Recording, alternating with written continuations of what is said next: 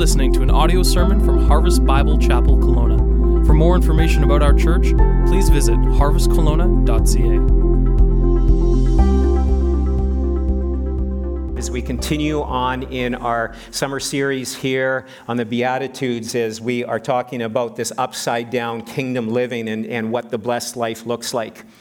It's kind of interesting. I'm not sure how many of you would be aware of this, but in 1963, Jimmy Soul had a song that made it number one for 2 weeks in a row on Billboard rankings, and it was the song was called "If You Want to Be Happy." And some of you may be familiar with this song. This song was also then more recently rated as one of the top 15 songs that should not be played at a wedding. All right, so because he's talking about here how to be happy. You want to know how to be happy? Well, here are some of the lyrics, just some of the lyrics from this song. If you want to be happy for the rest of your life, never make a pretty woman your wife. So from my personal point of view, get an ugly girl to marry you. All right, and that song and the lyrics just kind of go downhill from there. I'm not even going to continue on with it. And it's just like, really? He got away with that? And that made it for 2 weeks in a row at the Billboard top ranking in 1963. Very interesting. And kind of a bizarre kind of a song and with some very bizarre lyrics. Yet so much of our lives, and I introduced the message today because just as bizarre as that may sound, for many of us, and what naturally oftentimes we end up doing, our pursuit of happiness and our idea of happiness can be just as bizarre as what he was just singing about. The time and the energy and the resources that we can put into our pursuit of happiness and doing the things and achieving and going for things that we think are going to make us happy, but will end up leave us lacking in the end, can be just as strange as the words to that song. And so oftentimes I believe that so many of us, we live with these two words in the front of our minds so oftentimes, and this is the two words, if only. If only, and then you kind of continue on from there. If only I was married, and then it's all of a sudden, if only my spouse was more like this, if only I wasn't married, or if only I had kids, or if only they slept at night, or if only they listened to me when I would speak to them and be better behaved. If only I had that job, if only I had that income, if only I had that relationship that was fixed. If only I had that car or that house or that healing in my body. If only, and we live our lives based on all of these if onlys in this pursuit, thinking that if only that happened, I would be satisfied. I would be happy. I would be blessed. But it's just like as we even get to that point, there's always a new if only. It's kind of like somebody kind of continues to keep changing the goal line. We're marching down the field, but it's just like the goal line continues to get further and further away. Well, in the Sermon on the Mount, as we've been going over this the last number of weeks, Jesus is offering his disciples and to the crowd that would have been listening to him, he's offering them, and he's offering it to us today, anyone who has ears to let us hear the truth. He is offering true happiness. He's talking about a life that is truly blessed by God. Not just little insignificant, significant in some ways, but in the light of all things, rather insignificant. He's talking about a God-approved, a God-blessed life. And he tells us how to do that. And 9 times in 9 verses, he uses that word blessed or blessed or happy. Approved by God are you if. He says, happy are they, or happy are those. And as you see the 8 Beatitudes and 9 words that we see here, this word blessed, we see that his understanding and what he is teaching about happiness around and consists of things very differently than the things I was just describing that so often we think will make us happy. And over the last 3 weeks, we've looked at, first of all, the condition of the heart or the position of a person who is a citizen of the kingdom of God. You see, one of the great dangers is that we can simply and dangerously think that all a person has to do, it's almost like it's some sort of a magical sequence. We say a prayer, and you say these certain words, and it's kind of like unlocking a combination lock or the password on your phone, and you say the right words, and you say it at kind of the right time with a certain sincerity in your heart, and you're in. And you now are in as a child of God. And as we have prayed that prayer, then we have this mixed up understanding and even a theology that is proclaimed in a lot of churches even today is that it is now Jesus' job to get on my program.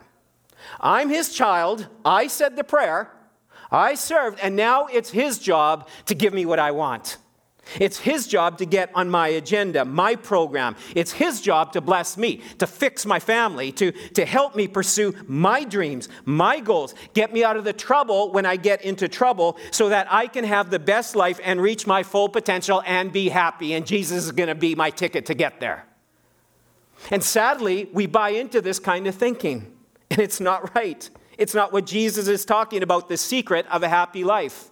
His secret to a happy life, his teaching is an upside-down kingdom because it's revolutionary and it's so different than what we would think. It becomes about my agenda, my goals, and in the end, I get eternity when I die in heaven. You see, God's kingdom doesn't operate that way. What I was just describing is so backwards and unbiblical, and yet it is so common today for us to think that. Kingdom citizenship, to enter the kingdom, and living in the kingdom starts with these attitudes of the heart that Jesus is proclaiming to his disciples and all who would follow him at the starting point of his first message that he is proclaiming in the first message we have recorded. And he cuts right to the chase and he says, this is what a kingdom citizen looks like. This is the heart of a person who is pursuing and is in my kingdom. And therefore, we need to pay attention. We need to listen to what he has to say. And what we see out of this and where we're going today is that there has to be a sense of desperation in our lives. And so oftentimes there's desperation in our lives for all of the wrong things. And this attitude and this condition in our heart needs to follow with some desperation. And we'll get into that this morning. The first three Beatitudes, as we've been looking at them, we see that each one builds on another.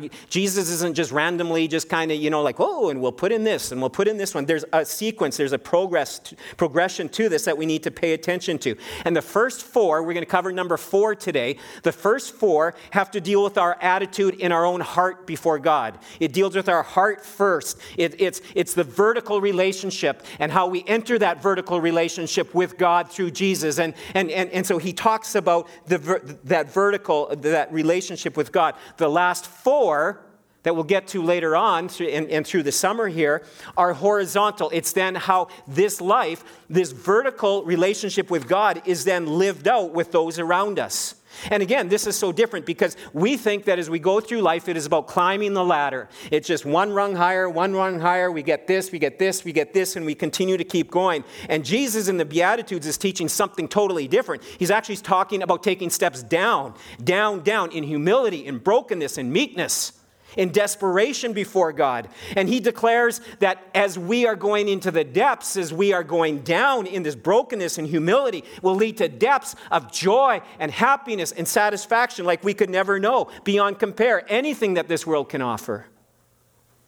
And so the first beatitude that we looked at a number of weeks ago, blessed are the poor in spirit, for theirs is the kingdom of heaven. You can read that in Matthew chapter 5, starting in verse 3 there. And he says we are blessed. We are blessed when we acknowledge our complete and utter bankruptcy and poverty before God. That in and of ourselves, no heritage, no religious activities, nothing that we have done in our past, nothing that our parents have done, anything that's happened to us in a church as far as a ceremony or anything, makes us right with God. We come as spiritual bankrupt individuals, understanding we can't earn his grace, we can simply just receive his grace. And this spiritual poverty puts us in a place to be able to receive his grace. And that leads to the second one, blessed are they that mourn, for they will be comforted. You see, this understanding of the poverty produces this mourning. We understand our sin and our brokenness, the way that we have gone against God's standards. And we understand that the wages of sin is death. And so we don't gloss over sin. We just don't ignore sin. We don't just justify it. We mourn over it. We confess it. We turn from it. And it says that those who mourn over their sin are comforted. In other words, we are forgiven instantly. Instant forgiveness. It's not God is giving you, well, think about it. You know, what you did there was really bad. It was not good. So, we're going to think about this whole forgiveness thing. I'll get back to you in a week. His forgiveness is instant. His forgiveness is immediate. And God's word tells us he remembers our sin no more. And all of this, what this does, this poverty of spirit, and then just understanding this mourning over our sin, but us being comforted by his love and by his grace and his mercy and forgiveness, produces the next beatitude, blessed are the meek, for they shall inherit the earth. This knowledge and this understanding just undoes us. We are undone by it, and we come to him in meekness and gentleness, and even then the way that we treat others around us. We can't be harsh with others, because God has forgiven us. And so oftentimes, I can be harsh with people. I can be harsh with my family when they don't do things that they want me to do, that I want them to do. And yet God is not harsh with us. And I have to confess my harshness is sin before God. And I cannot hold on to grudges. I cannot hold on to bitterness, because look at what God has done for me. And so as we understand these Beatitudes, it does this work in our heart. But there's one more condition of the heart that we need to pay attention to. And these four then together just make for a powerful move of God in our lives, not just for one day, but for every day. And this talks about what is going to be the driving passion in our life. And I wonder today, if we were to ask the question, what is the driving passion of your life? Or maybe if we should ask other people, or we look upon your social media, or we look upon various aspects of your income and how you spend your money. What's the driving passion of your life? What is the driving passion? And this cuts through the heart. It cuts to what's really, truly important in our lives. What are we truly hungry for? What are we pressing in towards to make us happy? And Jesus says here in chapter 6 of Matthew 5, or in verse 6 of chapter 5, he says, blessed are those who hunger and thirst for righteousness, for they shall be satisfied. Let me repeat that again. Blessed are those who hunger and thirst for righteousness, for they shall be satisfied. Here Jesus goes again making this paradoxical statement. I mean, he's been saying all of these things all along, and we've been kind of uncovering them and digging into these truths the last number of weeks. And here he is saying this again. Blessed, he's saying, happy are the hungry. Happy are the thirsty. You're blessed if you're hungry. You're blessed if you're thirsty. I mean, this doesn't make sense. It's just so opposite. You see, it's after we've eaten a good meal. That's when we're satisfied. When our tummy is full, but not too full, because we don't want to overdo it, of course, but even sometimes we do it. We're just, oh, that was so good. And we can probably all have our various go-to meals. And here's just a smattering of go-to meals that may kind of get your taste buds going. And I went for all types, from the meat lovers to the vegan to the chocolate lovers and to us egg lovers. And it's just so amazing. I mean, just look at all that beautiful, gorgeous food on there. And it's like, no, I'm happy if I get into that steak there or into that chocolate cake or, that is those deviled eggs. Why do they call it deviled? I mean, they are wonderful. They're angelic eggs. I mean, to have that kind of mush in the egg. I mean, it's just so wonderful. And I mean, it just gets you going. And I mean, some of that kind of stuff. Or else on the thirst side of things, I mean, there's nothing like on a hot day or after a difficult and a hard workout like a glass of water, right? I mean, And I had to put the garden hose in there because, come on, I've confessed this before. Some of the best water you could ever drink is straight out of the garden hose, isn't it? There's just something about that, those dangerous little, plastic chemicals coming through your garden hose, and just something, there's a certain flavor and a coldness, and it's just so refreshing. You're out working in the yard, and you're dusty, dirty, you're hot and sweaty, and you just turn on that garden hose, and you let it run for a long time, and then you just slobber it all over your face, and it's so refreshing. That is when I'm happy. That's when I'm blessed, when my tummy is hungry, or is nice and full on that good food, or my thirst has been quenched by some wonderful, refreshing water. Now that is a picture of refreshing. That is a picture of being satisfied. That is a picture of a blessed life, right? Jesus turns it all upside down. He says, no. He said, blessed are you when you are hungry and thirsty. What's Jesus talking about? Being hungry and thirsty, and that's a blessing. We think the fullness is in the blessing. But what Jesus is talking about, and what we have to get to today, is talking about real hunger and real thirst. You see, what we're talking about just goes towards our passions and towards, the things that we kind of enjoy very much at times in life. But he's talking about a real hunger and a real thirst.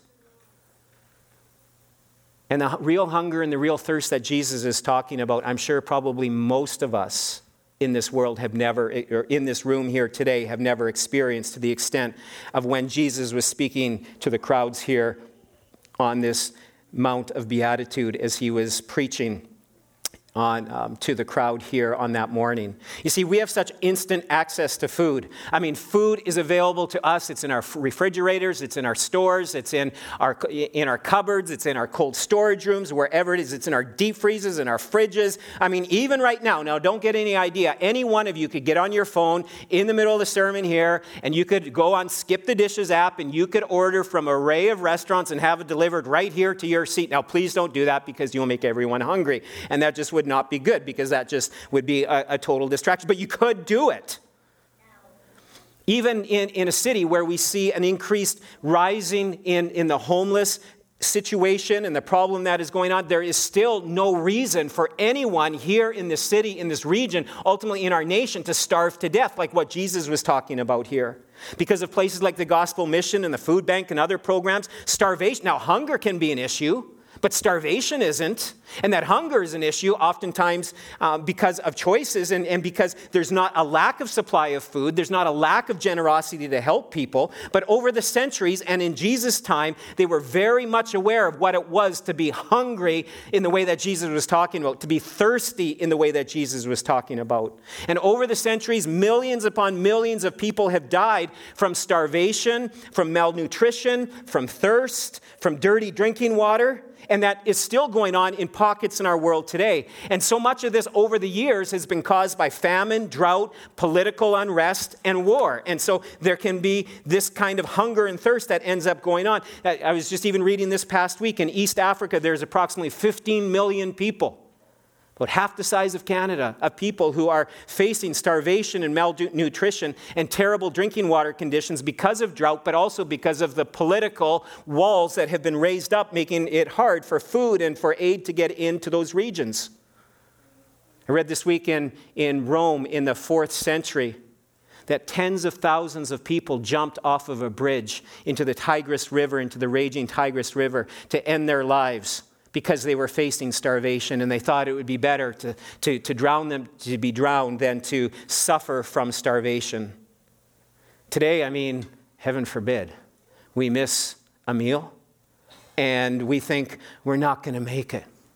Kids going home after church, or, after being out, or after a day of school, like, I'm hungry. If I don't have something to eat right now, I'm going to die. I'm starving, feed me. And you say, that sounds like my husband, or someone might say, that sounds like my teenager, and we know nothing about the kind of hunger and the thirst that Jesus was actually getting at here.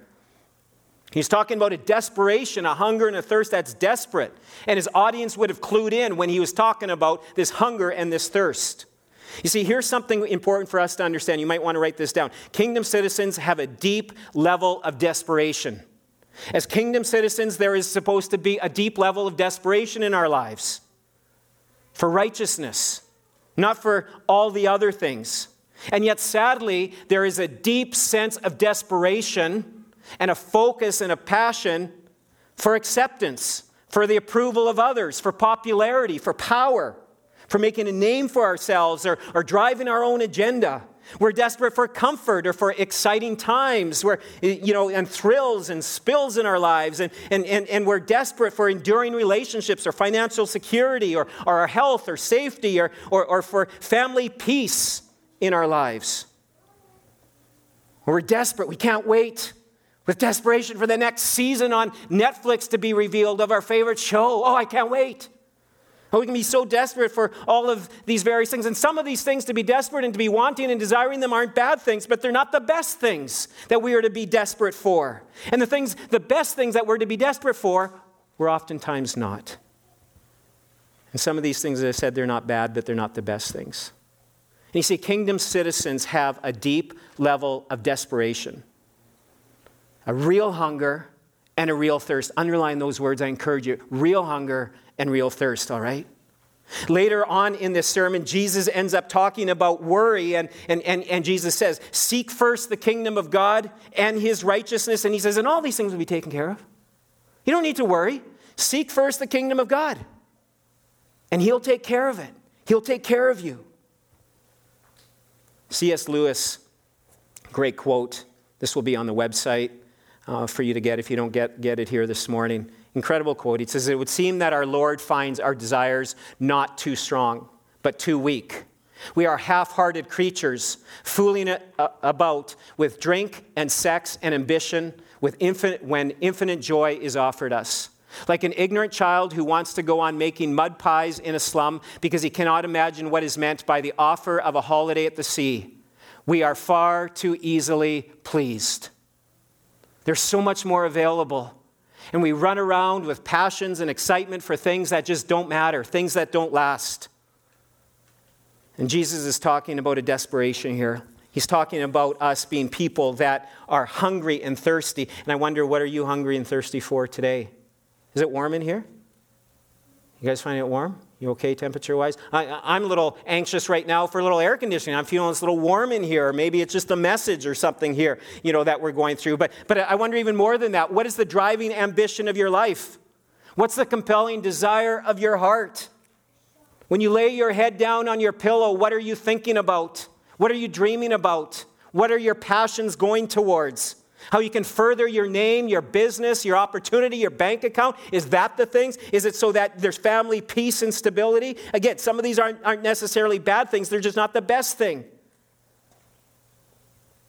Again, what would those around you say would be the driving, compelling passion of your life?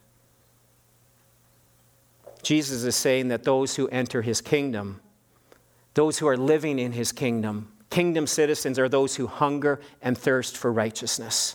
There's a hunger and a thirst for righteousness. And so we better understand what's righteousness. What's he talking about righteousness? You see, righteousness is to the kingdom what food and water is to the natural person. What food and water are to us as individuals. We need it for survival. Jesus is saying you need righteousness in order to be truly satisfied.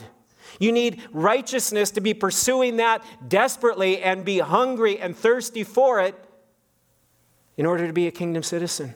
This is Jesus saying this, and he's saying this in this order that we've talked about, this spiritual impoverished, mourning over our sin, having an attitude of meekness, and then also an attitude and a heart set of hunger and thirsting after God. I love the way John Stott states these areas of righteousness that we see in the Bible, because that's the big question. That's what we have to figure out. What is he talking about as righteousness? Is it right living? What does he mean by righteousness?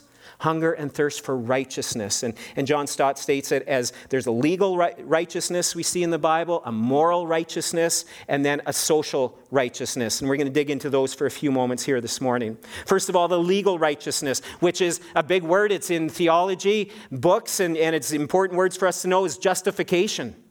This is justification. This is in the courtroom scene, and you can read about this in Romans chapter 5, verses 1 to 11. This is about having a right relationship with the God of the universe through Jesus Christ. This is about our salvation. We are to be hungry and thirsty for this in our lives, to be justified before God. This is a picture of the divine courtroom with God as the judge, and we are the accused, and the enemy is the prosecuting attorney, I can't even say the word, attorney who is charging us with our sins and reminding us and making us feel guilty over them. And then all of a sudden into that courtroom walks in Jesus Christ the righteous, our substitute, our advocate. And it was because of his death on the cross, his sacrifice for us, and then his victory over death, his victory over sin, that the penalty for our sin has been paid and the power of sin and death have been broken.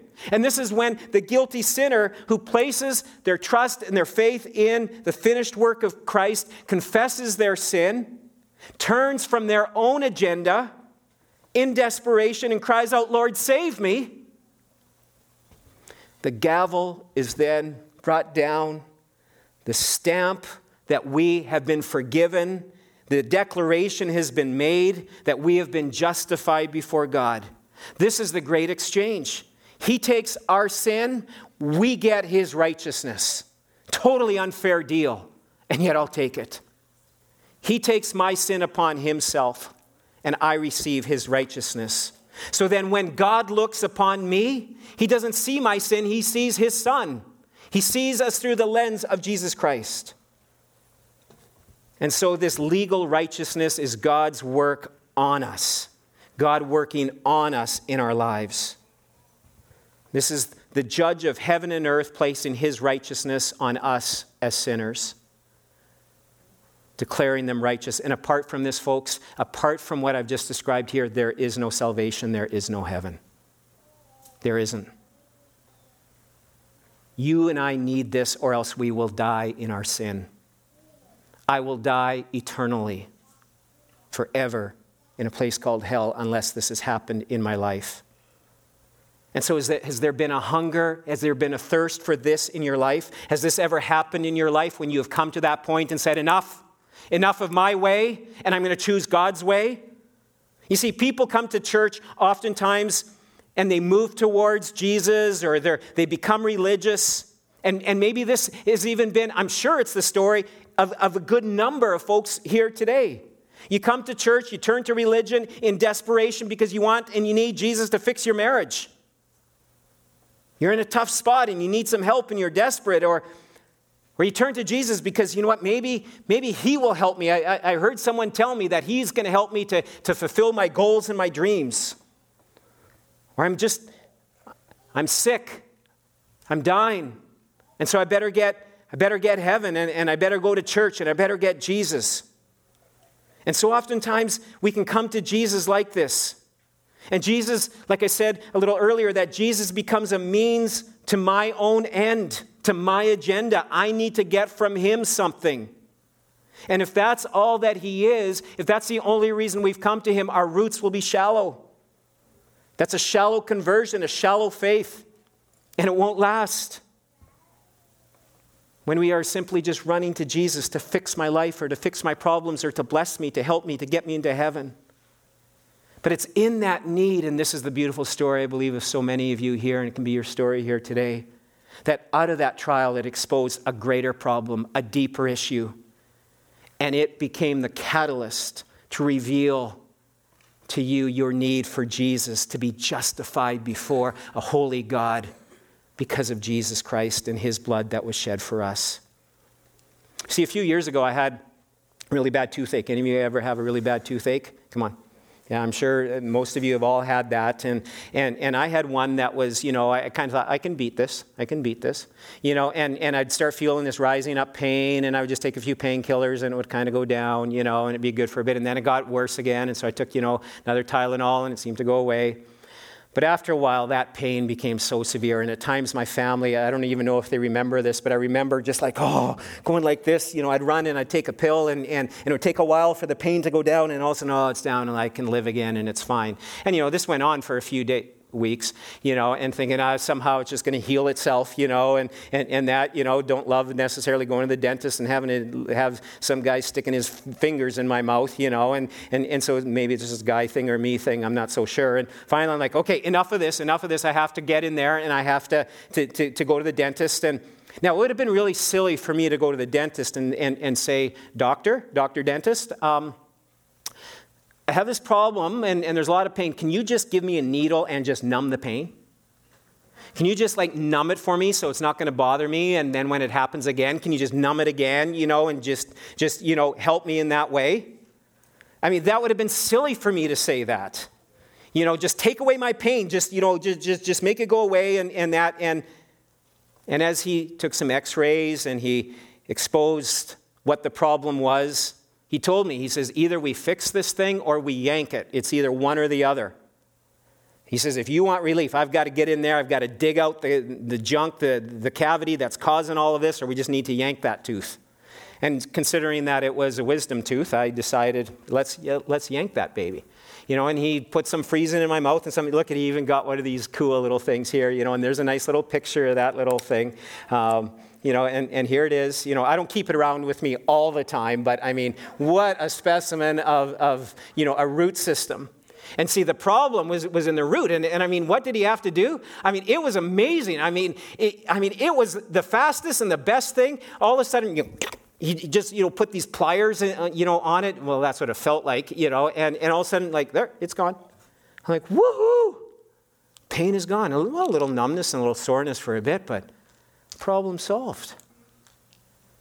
That would have been so silly just for me to deal with the pain and never have the problem dealt with.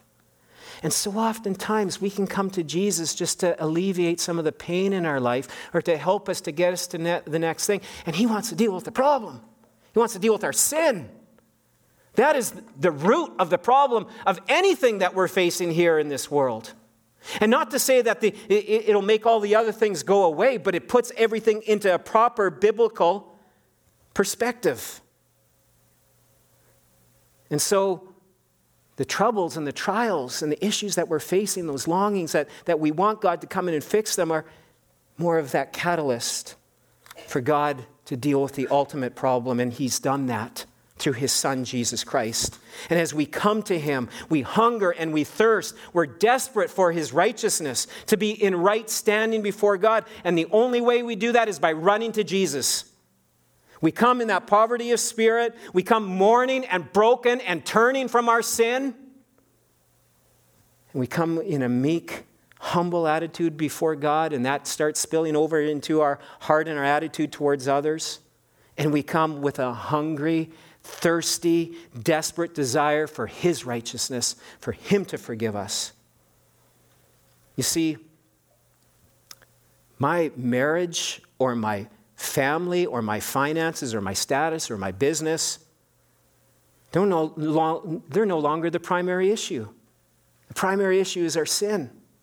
But when that is dealt with, we have his power, his strength, we have his spirit living in us to deal, to handle, to walk through, not to take us out of the storms, but to lead us into the storms at times.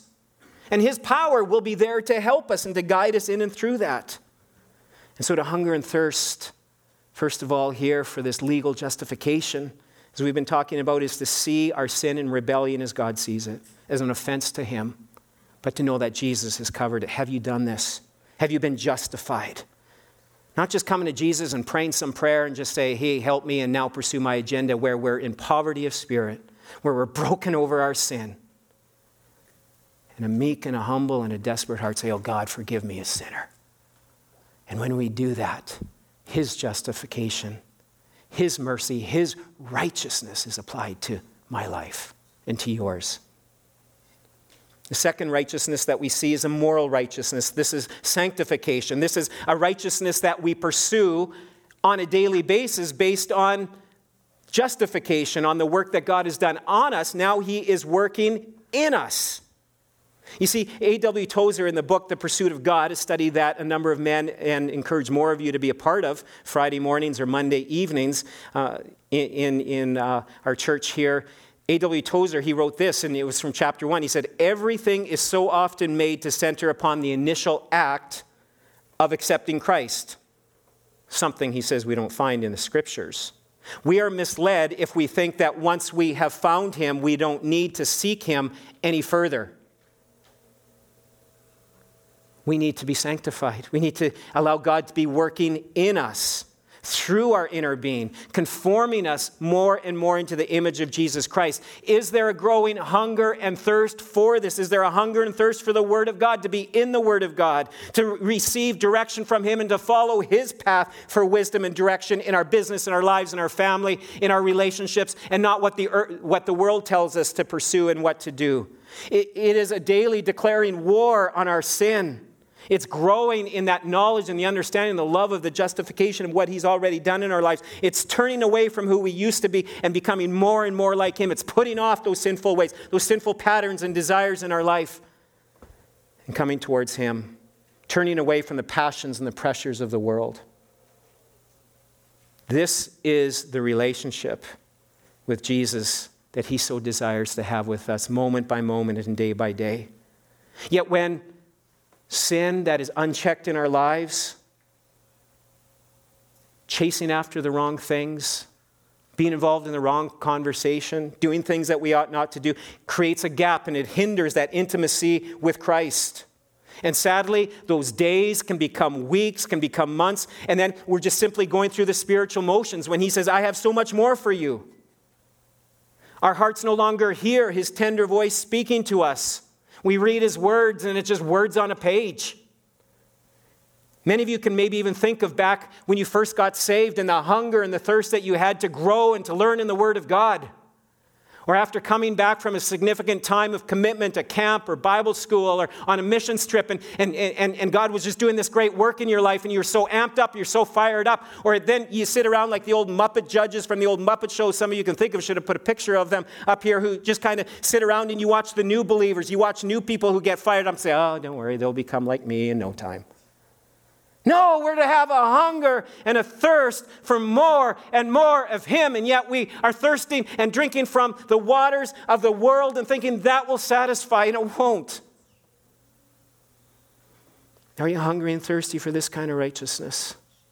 Oh, may we be like David, who says, as the deer pants for the water, so my soul is panting and longing after you, O God. It's like Paul, the apostle, at the end of his life, book of Philippians. What's he saying? He's not tapping out. He's not thinking, I've got enough. He's like, no, I want to know Christ more and more in the power of his resurrection. I want to know him in a greater way in my life. Go home this week and read Psalm 63. Write that down, Psalm 63. Go and read it. And earnestly pray that we would have a heart, that you would be a person, that we as a church would be people who have a heart like King David. Yes, he's on the chase. His son is chasing after him, and he's confused and he's discouraged and facing this trial. But he says, but earnestly I'm going to seek you, God. I'm going to go after you. Like I'm in a dry and a weary land, and yet you're going to satisfy. You're going to take care of the issues. You're going to take care of my enemies. My focus isn't going to be on you, pursuing you, God, with outright abandon. That is pursuing, having a hunger and a thirst for righteousness, living the sanctified life. And the third righteousness that we are to desperately pursue with a hunger and a thirst is a social righteousness. That is joining God in the mission that he has for us. This is God's work around us. With God's work on us in the stamp of justification that our sins have been forgiven and we've been declared innocent before a holy God, and we have his Spirit living in us, and we know that one day eternity is a promise for those who have trusted him in this way. We then take his word and we want to follow it and we want to read it and we want to be conformed through sanctification to be like Christ and to live a life pleasing to him. And from that, as God is working on us and then he's working in us, this is God working around us.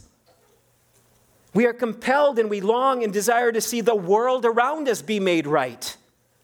This is loving people around us with our actions, but even more importantly with our words, sharing the gospel, Please, please, please, I hope in a small group, I hope that in a service, I hope in a conversation, I never hear the words come out of you, I believe it's just so true. And Pastor, this is something I've given my life to. Speak the word of God always, and sometimes if necessary, use words.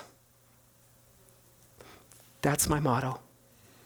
Use words, because it's words that are going to save people. Good deeds aren't going to save people. They are a catalyst, and God uses that for us to use words to share the gospel with them. It is by hearing that people receive the gospel, the good news. And based on, we have a hunger and a thirst to declare him with our lives and with our lips. And may the gospel always be fresh in our hearts, and his love and his truth ready to speak to those around us. Change isn't going to happen through politics. It's not going to happen in the next election by getting Trudeau out or Horgan or Trump or whoever it is that is the flavor of the day in politics. That's nothing to God. True change is going to happen as God gets hold of us, as he works on us, as he works in us, and then he works around us. That's when change happens in societies. Are we hungry and thirsty to share the gospel, to be about his kingdom work, or are we about our work only? That's why we plant churches. That's why this church got planted. You think we're doing this here, this setup and takedown and all of this craziness for the last 3.5 years? Holy craziness, I'll say. It's not complete craziness. Just for the fun of it? Just so that we kind of have a harvest stamp here in Kelowna? Are you kidding me? It's for the gospel. So that we can proclaim the word of God, as it says on one of these new ones, I don't know which one, I think it's over here. Proclaim the authority of God's word without apology. This is the answer to people's prayers. There have been people, I know this, in our church that were praying for a church like this here in Kelowna for the last 10 to 15 years. And God has been answering those prayers to get the gospel out. God working around us, taking the word of God and not bending it and tickling ears and straying away from it, but desiring to teach the word of God as head on as possible. And yeah, the time might be limited that we're able to preach like we preach here in this church and in other churches that are committed to preaching the word of God. We may get the boom lowered on us. And yet God will be faithful. This is why we do it. It's for the gospel. It's because of his righteousness. We are doing this so that the gospel goes forth. It is the only thing that can change the lives of people and families and problems and all the helps for the addictions and the sin and the materialism and everything that we see in the world. It is the gospel. It is the word of God. And we are compelled to live this out on mission for him, using our time, our talents, and our treasures. And I do have to say to you folks, we need people to step up and help serve in virtually every area of ministry in the life of our church. You can go on the website, sign up to serve, be a part of that. You can commit to an area, some areas where some have slipped away, just think, it's not a big deal. Need you to re-engage. This is about the mission of God's work and God's word going forth in our city. And we're so consumed with other things. May we have a hunger and a thirst for this kind of legal justification in our lives, for this righteousness, this sanctification, and live on mission for him. And what does Jesus say? Hey, those who are pursuing righteousness, those who are pursuing biblical righteousness in this way, he says, you will be satisfied. You will be blessed. And here's the thing, as we hunger and thirst and find our satisfaction here in Jesus and live and pursue this righteousness, and we're hungry for this and thirsty for this kind of righteousness, we are satisfied, but it only makes us hungry and thirsty for more. We want more and more of him. We can't get enough of him. And we want our lives to be full of him. It's not a duty to read and study, to worship, to pray, to serve, to sacrifice, to give of tithes and offerings. It's not a duty. As God is faithful to us, we want to give more back to him. We want to be faithful because he has been so faithful. He's filling us with good things, and we want to share it with others. And so we are blessed and we are satisfied. This is the way to blessing. And this isn't just a satisfaction in the good days when everything goes well. This is a satisfaction in the good King, that no matter what happens, there's strength and there's peace in the midst of the storms. And it will cause our joy in the gospel to be that more accelerated and exciting and passionate because God's at work in us and through us.